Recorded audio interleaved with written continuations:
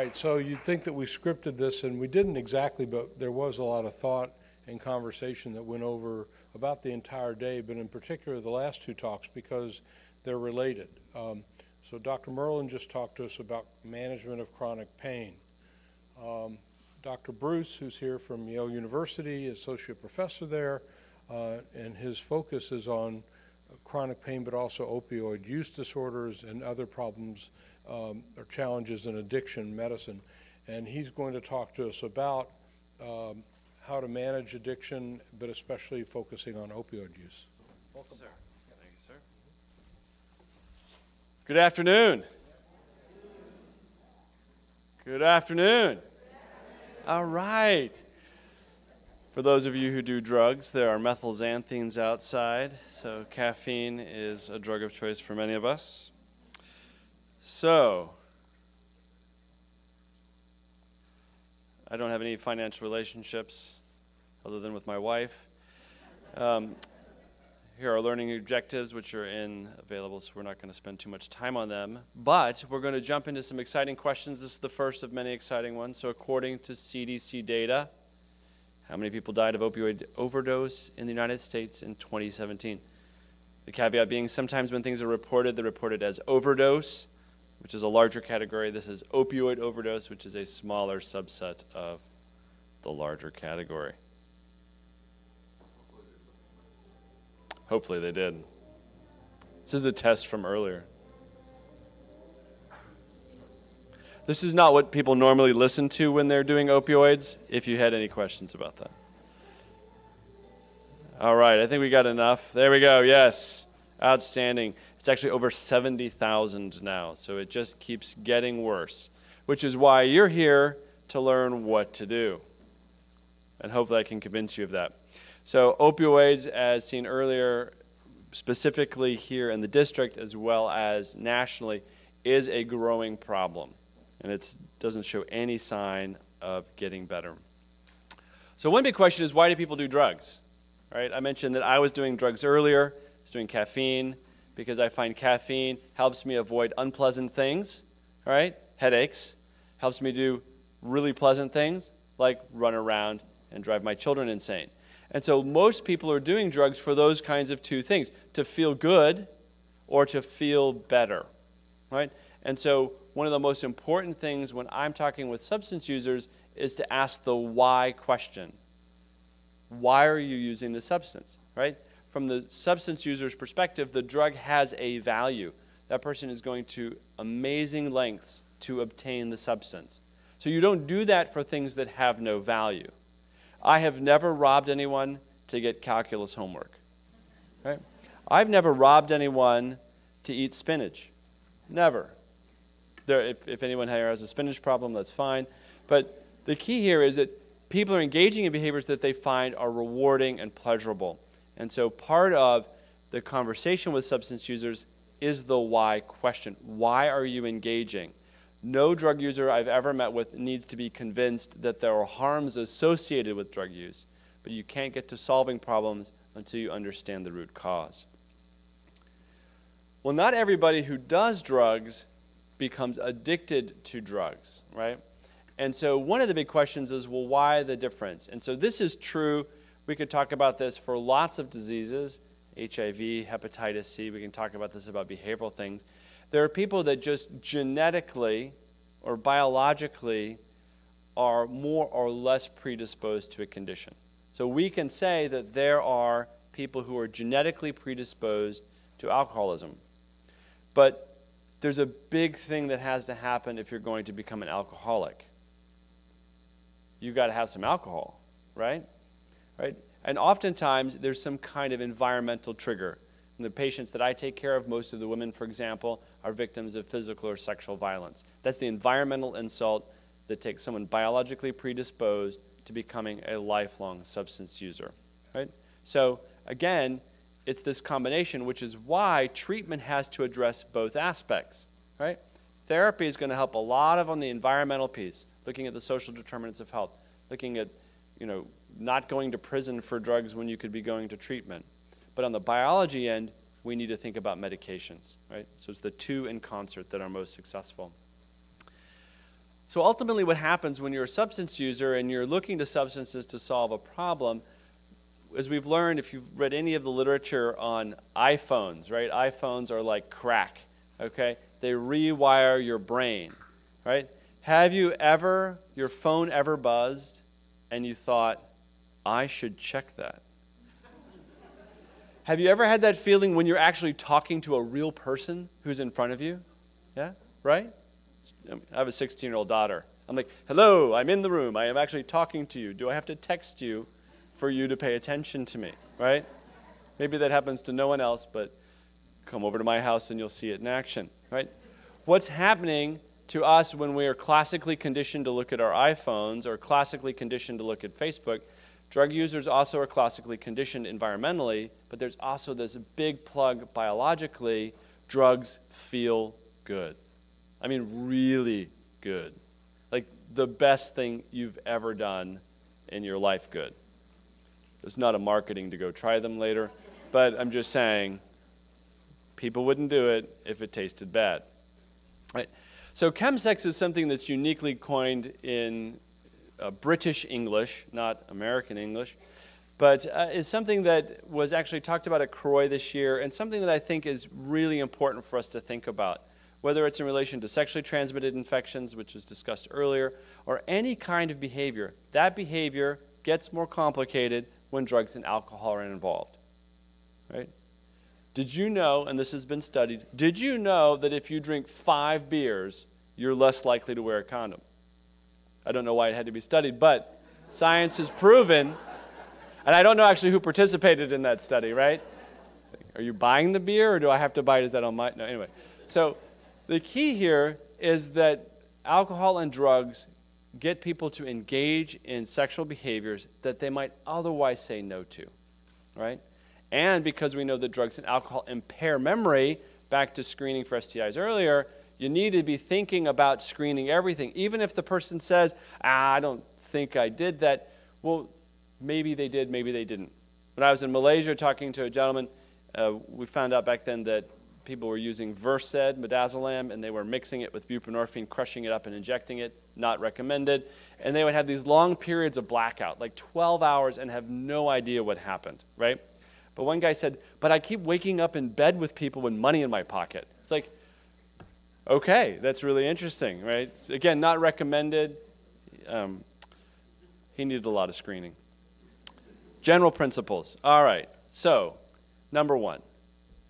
Substance users are people, and people deserve dignity and respect. And I know people who are providers who care for people with HIV have learned long ago that people should be treated with respect, irrespective of beliefs, behaviors, anything. But substance users sometimes get under our skin in a certain way. I don't know if you've ever had that patient show up in clinic and you think, okay, if only the clinic had a back door, I would use it. Where's the fellow? I'm going to send the fellow in first. If the fellow survives, then maybe I'll go in. Right. So I just think it's important for us, although we know cognitively the importance of treating everybody with dignity and respect, substance users are traditionally treated very poorly. I mean, I've never met a substance user who said, when I go to the ED, they smile and they treat me well. Right? Never. If people are going to engage with you and listen to you, they need to know that you respect them, right? And that can be a very powerful intervention in and of itself, right? There's actually data in the HIV literature on trusting your provider.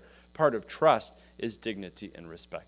I've had, now Hep C treatment's much easier, but back in the day when it was almost like homicide, I was convincing patients, substance users, to do the treatment, and one of the common themes was, I don't know if I should do this, but I know you have my best interests in mind. I trust you. So trust is very important. Again, people who use drugs are people, and don't be surprised when people lie, and don't take it personally. And it's not just drug users that lie. I mean, if you have teenage children, you're also exposed to that. But people just lie, right? I'm an administrator now, and people lie to me all the time. All the time. I walk into an environment, and it's like Everyone now is calm. Oh, we're working now. No, you're not working. If you're working, can you close YouTube next time I come in? Because lying doesn't work well when there's evidence to the contrary. But don't take it personally. Substance users have learned that lying helps get the thing they think they need. So why would we think that they wouldn't lie? Don't take it personally. Now that, and the flip side of that is, don't assume that all drug users are lying all the time, okay? I have a patient who had traditionally lied to me every time he had ever said something. So he calls the clinic one day and he says, I can't come into clinic because I've been shot. And I was like, no, he hasn't been shot. I know Dennis, he hasn't been shot. So he needs to come into the methadone clinic. We're not going to FedEx him his methadone. So he shows up to the clinic. He's limping into the clinic. I'm like, Dennis, what happened? I got shot. I was like, I feel really bad right now. We'll get you take-home bottles. Okay.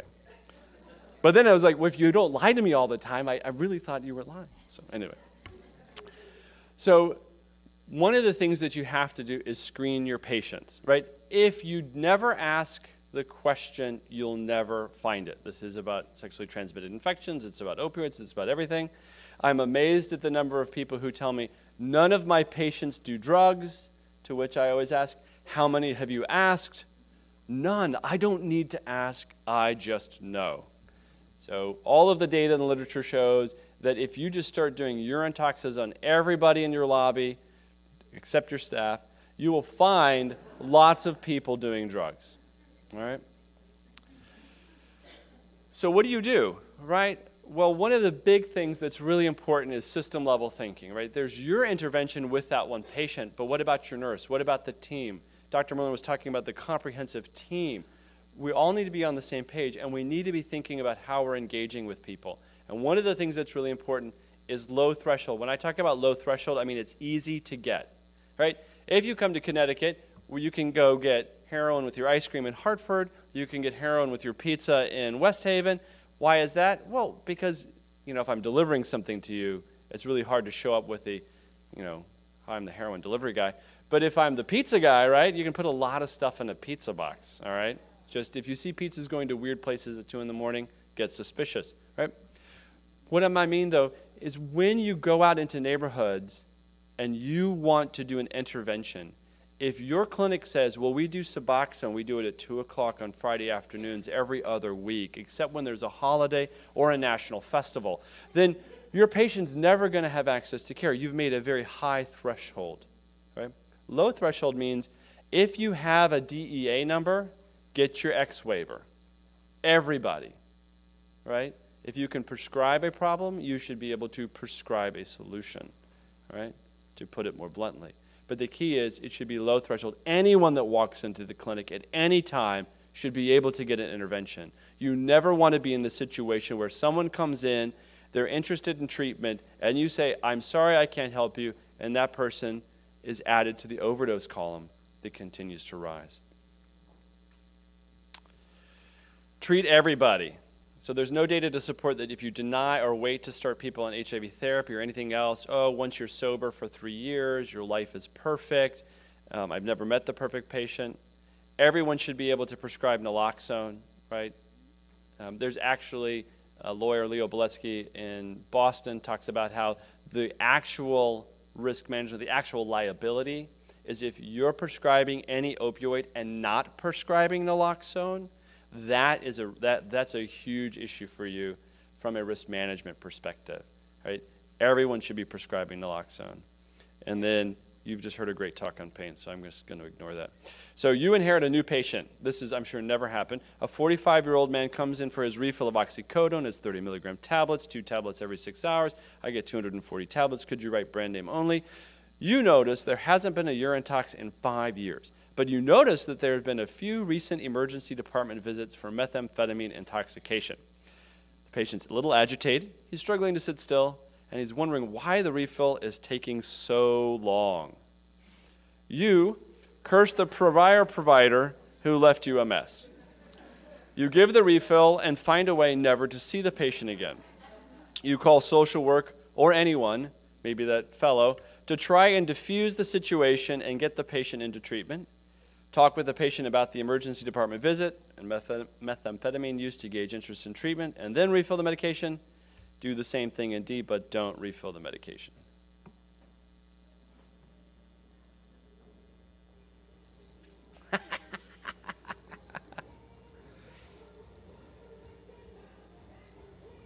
A band that may have been your patient.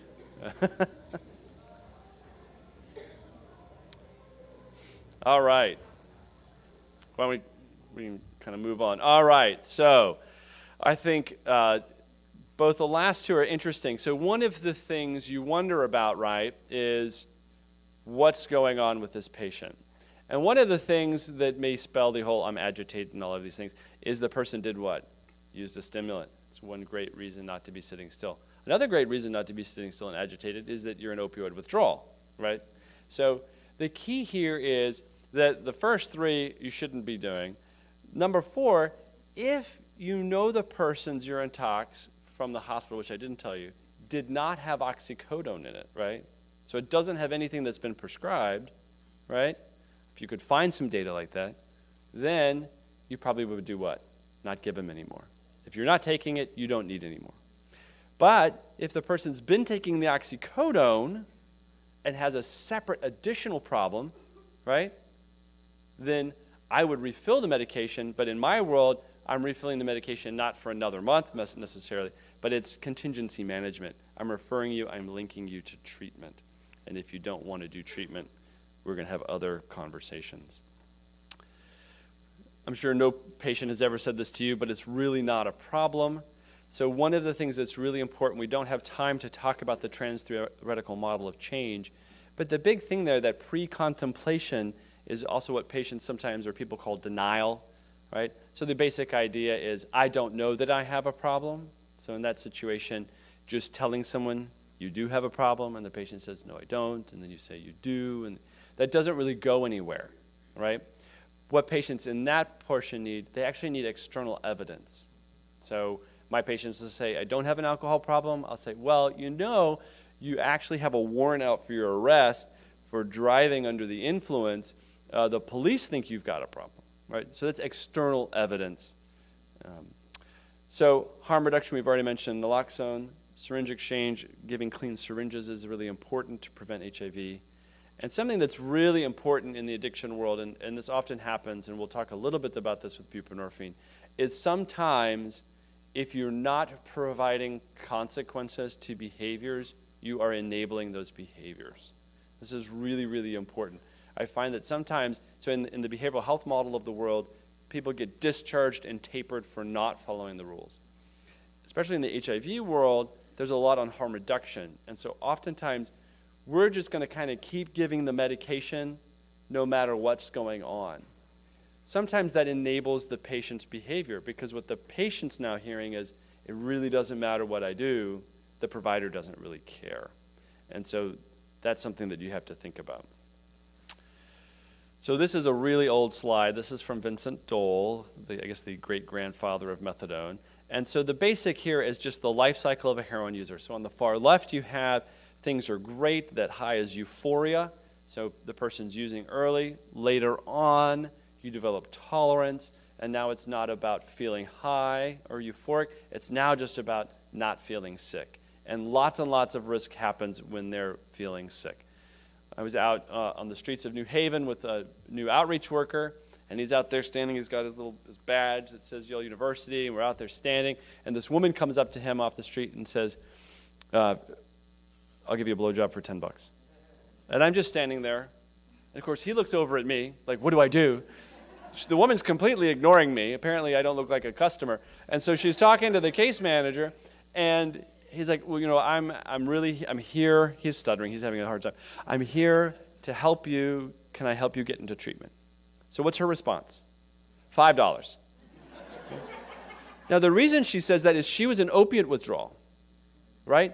She had a very immediate need, and she was trying to solve that. She was not interested in a discussion about some possible treatment somewhere. I'm just meeting you on the street. I don't know if you can actually help me. And what ended up happening was a car pulled up, people that she knew, and she jumped in the car and she disappeared, right? So the issue here is that we often feel like the euphoria part's the most dangerous. It can be dangerous. People overdose trying to head the euphoria. But a lot of risk happens when people don't feel well. They're willing to use a syringe after someone else. They're willing to engage in high-risk sexual behavior.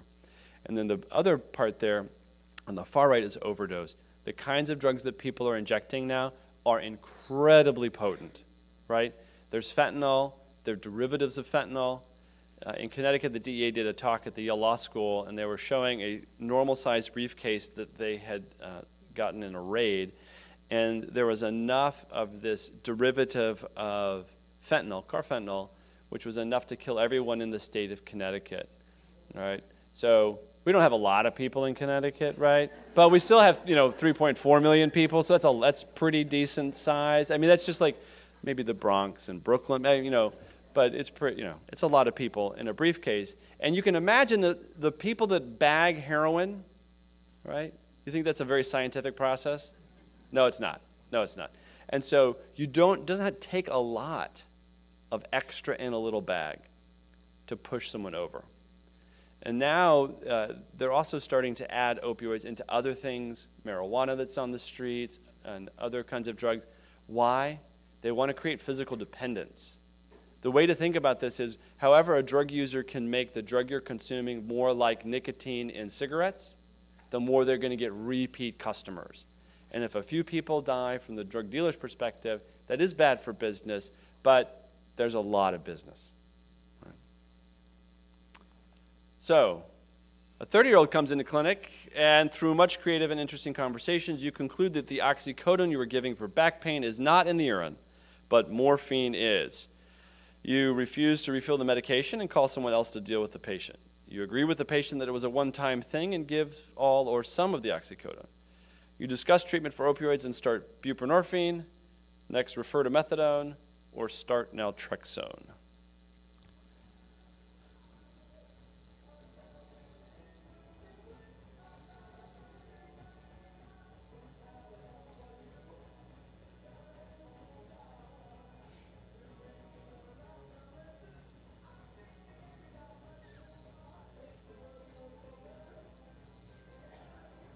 All right, why don't we cap it off there? All right. So, wow. How many people here have a X waiver? All right. You're the ones that answered the question, I guess. so that's very exciting to be able to start buprenorphine in the context, right? So I think it is important to say oxycodone shows up differently in a urine toxicology than morphine, right? So morphine is an opiate. Oxycodone is a synthetic opioid. So it's always important, if you're ordering a urine tox, please make sure you talk to your tox people and know what's being reported and what came from that. Okay, it's really, really important. So one, he's not taking the oxys, so you don't need to refill it. A lot of times patients will say, it was a one-time thing. I ran out of my meds for pain. Most patients know that a urine tox clears up in 3 to 5 days, and so they're quick to say, I forgot to tell you, but a week ago I ran out because I had to double up for extra pain. Which is why I always ask patients before refilling them when the last dose was, so that I can look back in my note and say, well, today you're telling me that it was a week you were out, but when I saw you last time, you told me that you were taking it every day and your last dose was actually the morning when you came into the visit. And so now, I don't know which one is true, but I'm struggling with the fact that I have to differentiate between one being true and one being false. So let's talk about these other treatments. So buprenorphine, methadone, and naltrexone are all FDA approved for the treatment of opioid use disorder. And then motivational interviewing, which is, as the title suggests, getting you motivated into treatment. And then CBT, or cognitive behavioral therapy, trying to get you to think differently about your drug use. So the way I explain this to patients, right, is you've got medication that's helping the biology part, but we got to help some of those environmental triggers. So in Narcotics Anonymous, we talk about people, places, and things. And so how are you going to cope differently when you're out in the environment, right? When you bump into that person that you know, or like that song, ooh, that smell, can you smell that smell? So that's about heroin, that's cooking heroin, right? So all kinds of things can trigger you into thinking or wanting to use drugs. And medication doesn't just solve that, which is one of the big requests you hear from patients. I'm still having some craving, I need more Suboxone, right? Or I need more buprenorphine. And oftentimes they don't actually biologically need more. They need a counseling intervention. So the top is an MRI of the brain, and then we have PET scans below that. This is looking at the mu opioid receptor, so this is the place that heroin goes. On the first PET scan across, bup 0, as you can imagine, there's no buprenorphine. And you can see a lot of things lighting up. So the big red dot in the middle on the far right is the nucleus accumbens. So that's kind of your command and control center for all things pleasurable. But you can see there are opioid receptors all over the brain, prefrontal cortex, which is important in decision making. So what's happening by giving buprenorphine, and the same is true for methadone as well, and naltrexone also blocks the receptor but does not activate it. What I tell patients, you're parking a bunch of cars in the parking lot. Why are we doing that? We're filling up the parking lot so that if you use other opioids, there's no place to park. Right? Very simple. Unfortunately, this doesn't work for cocaine or methamphetamines, but it works wonderfully for opioids. Methadone, only in an opioid treatment program. Buprenorphine can be office-based. Naltrexone can be office-based.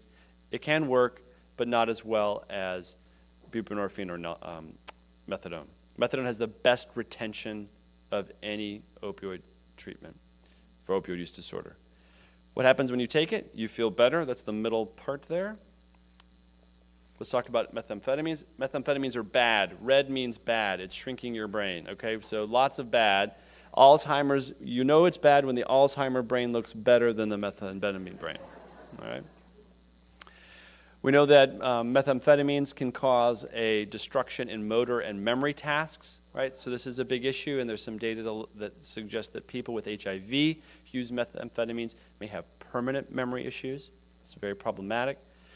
This is in the slides for you to look at later. These are just some of the specific things that HIV and methamphetamine can do together.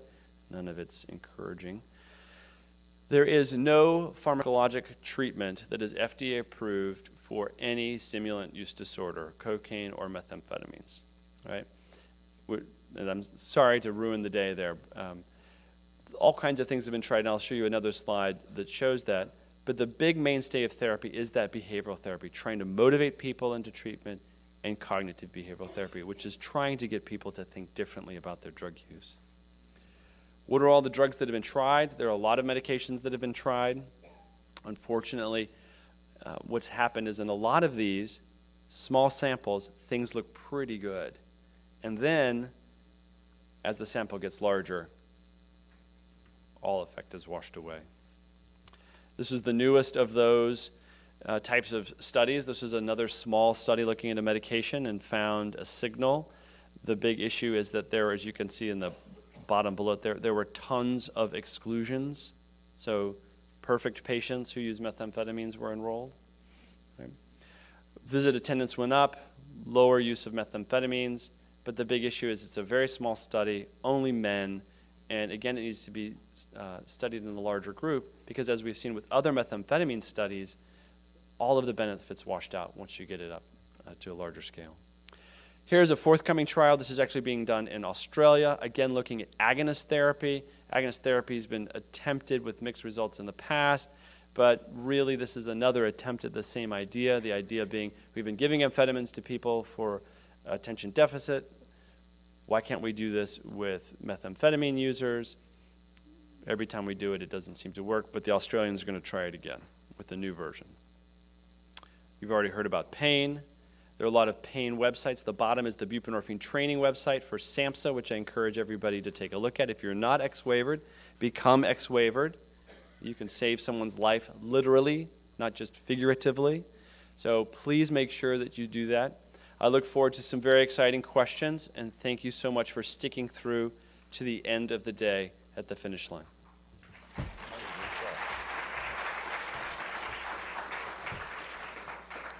Yeah, one of the things, Doug, maybe we could start out with is, what do you think the responsibility is for all the primary care providers and ID providers in the audience to become Suboxone providers? Is that something that ought to be part of routine care, or are the operational issues so daunting that it really is not practical?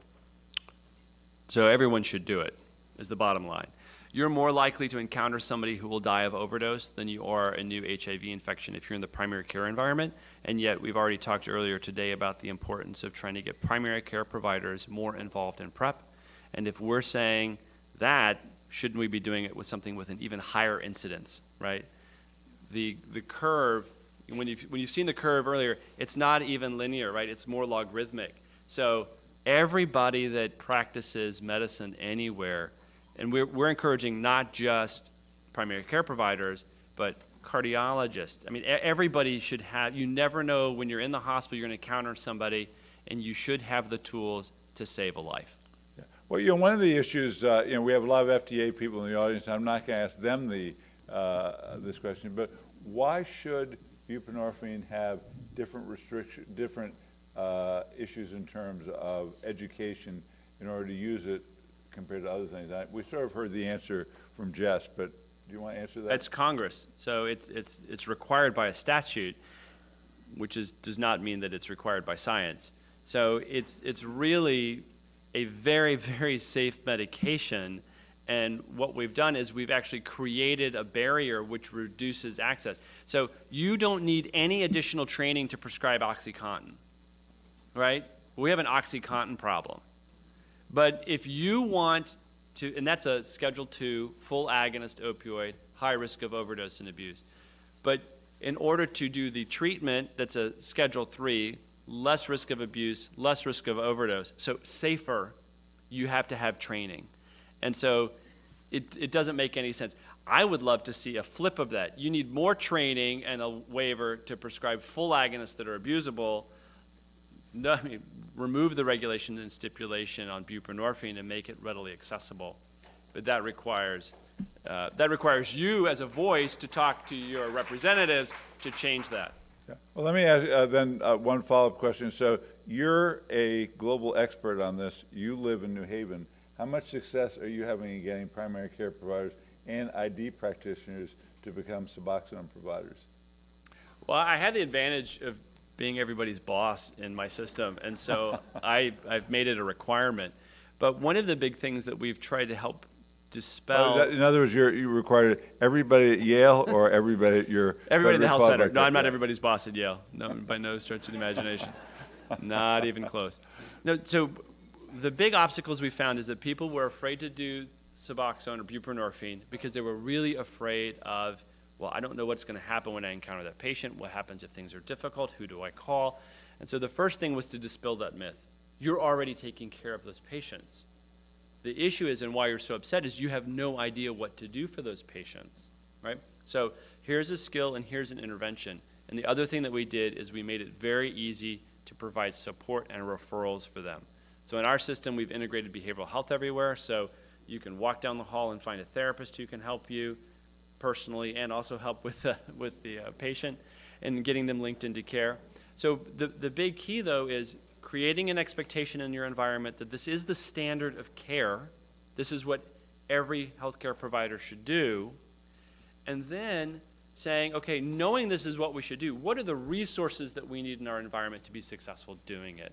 And I think the more you address those two issues, the greater the adoption of that will be. And that's presumably, just to say the obvious important point, being a Suboxone provider is not the only therapy these people need. Exactly right. Yeah. Exactly right. And so some of that is going to be, I mean, motivational interviewing is a lot of fun, so is CBT. Those are basic skills that any healthcare provider can use, and you may find that it's also useful to motivate your patients to take HIV therapy, to take diabetes care, right? So there are lots of things that it can be used for. But yes, the solution is not just a pill, because addiction is much, much more complicated than simply a medication. Yeah? Yeah, well, why don't you come up here and so people can hear you. I will say, or you can use it. yeah. I would just add to that. You might as well sit up here. Oh, you want me to sit? Oh.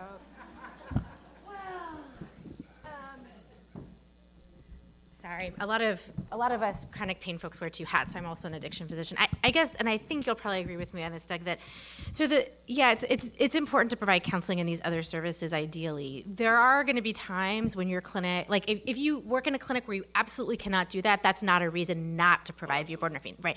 So this actually happened in the state of Pennsylvania, where in order to be, I think it was Medicaid, don't quote me on this, but in order to be reimbursed or for buprenorphine to be paid for by Medicaid, you had to be receiving counseling as well.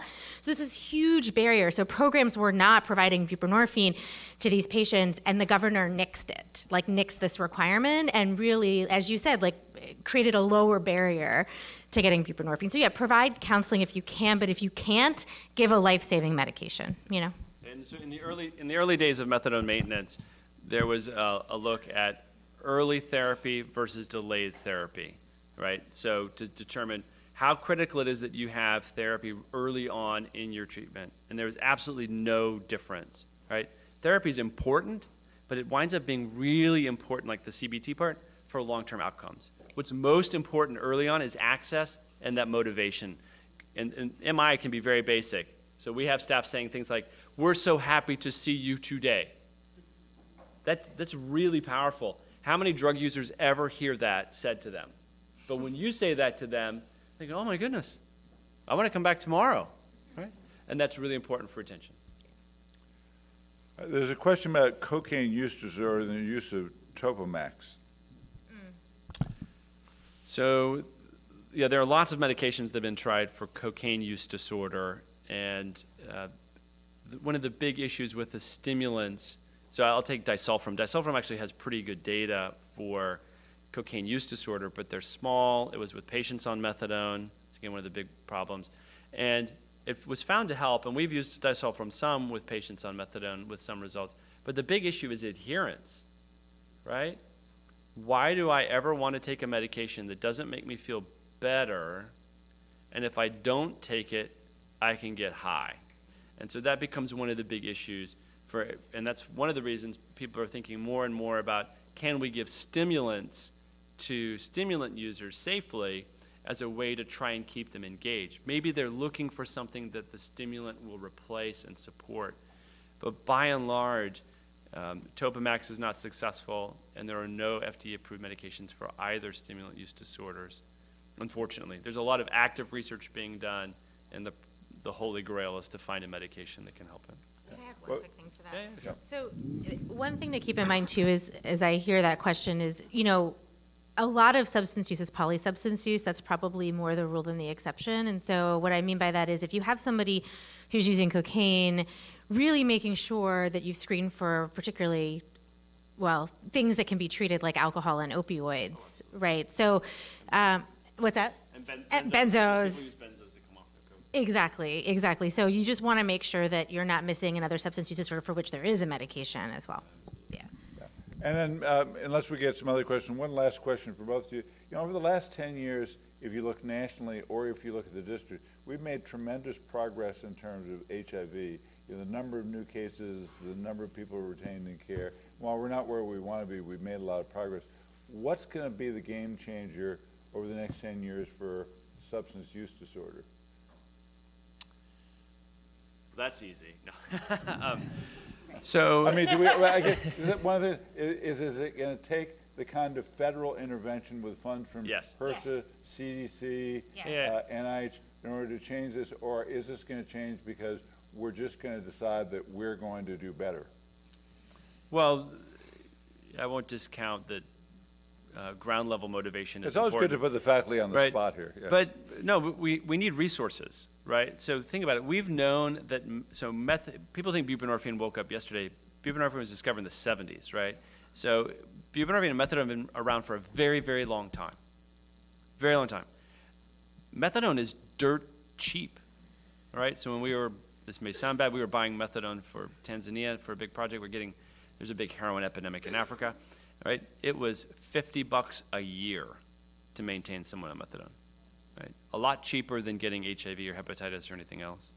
So, but if we were to say, okay, tomorrow we have limitless funding to do an intervention, and we can get Suboxone out to everywhere it needs, we can get referral systems so that people not doing well on Suboxone can get to methadone, that we can get syringes out to everywhere that it needs to avoid HIV infection, that we can get naloxone out to do overdoses.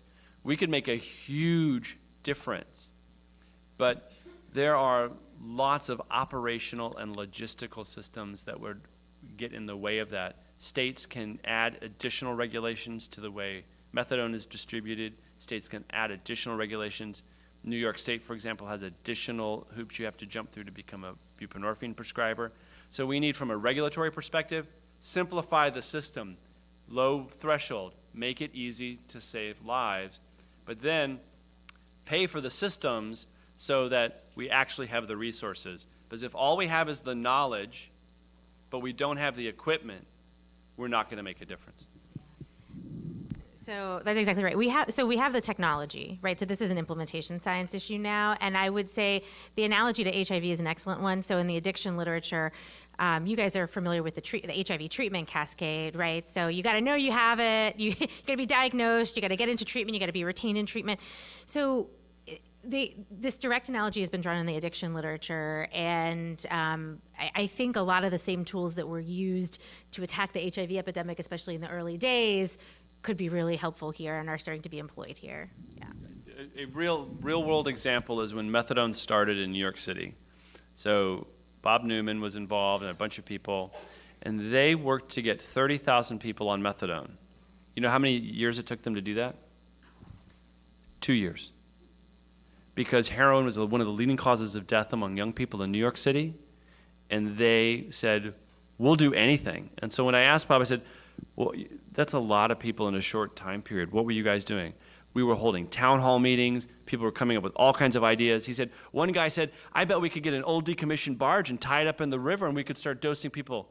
And they did it, and they had 1,000 people dosing off the barge, right? So there's a real world experience. They did the same thing in Hong Kong and had 15,000 people on methadone in 2 years. So we have, as Jessica said, we have all of the tools to solve the problem. The question is, are we ready and willing to do it and to work through the implementation science questions to make it available to everybody? Last question. What do you do with somebody who's on Suboxone who comes in with positive urine screens for opioids or alcohol? Well, so if you're on buprenorphine and you're still taking other opioids, the question is, are you taking your buprenorphine correctly, right? So buprenorphine is a sublingual medication. 90% is destroyed by the liver if you just swallow it. So one of the biggest issues we have is that people don't take it correctly, just swallow it, and then they think they're taking 16 milligrams and they're taking 2, and so they don't really feel the effect. So one, are you taking it right? And if not, maybe that's why you're using. 2, maybe you are taking it correctly, but you're not on the right dose. 3, maybe this is not the right treatment for you, and methadone maintenance would be a better option for you. Now that's different than the person who's is taking buprenorphine, opioid negative in the urine tox, but also using stimulants. And so a lot of times people are going to say, well, don't I need to kick him off of buprenorphine because now he's using stimulants? And the answer is no, they're different disorders, right? You don't stop HIV therapy because someone got Hep C, right? You just say, oh, I've got a secondary problem, I need to address that problem. Okay, well, again, the issues on opioid use disorder were a great part of the symposium. I think if you look at what we did today, you know, in the morning we were talking about antiretroviral therapy, and there are a lot of wonderful advances, but we really have a lot of tools there, and the question is really how to operationalize them. We talked about sexually transmitted diseases, which we know a lot about, but we probably don't pay enough attention on screening and on treating. And then we talked about opioid use disorder, that we need a lot more tools and a lot more resources. So we would be very interested in what you thought about the talks today.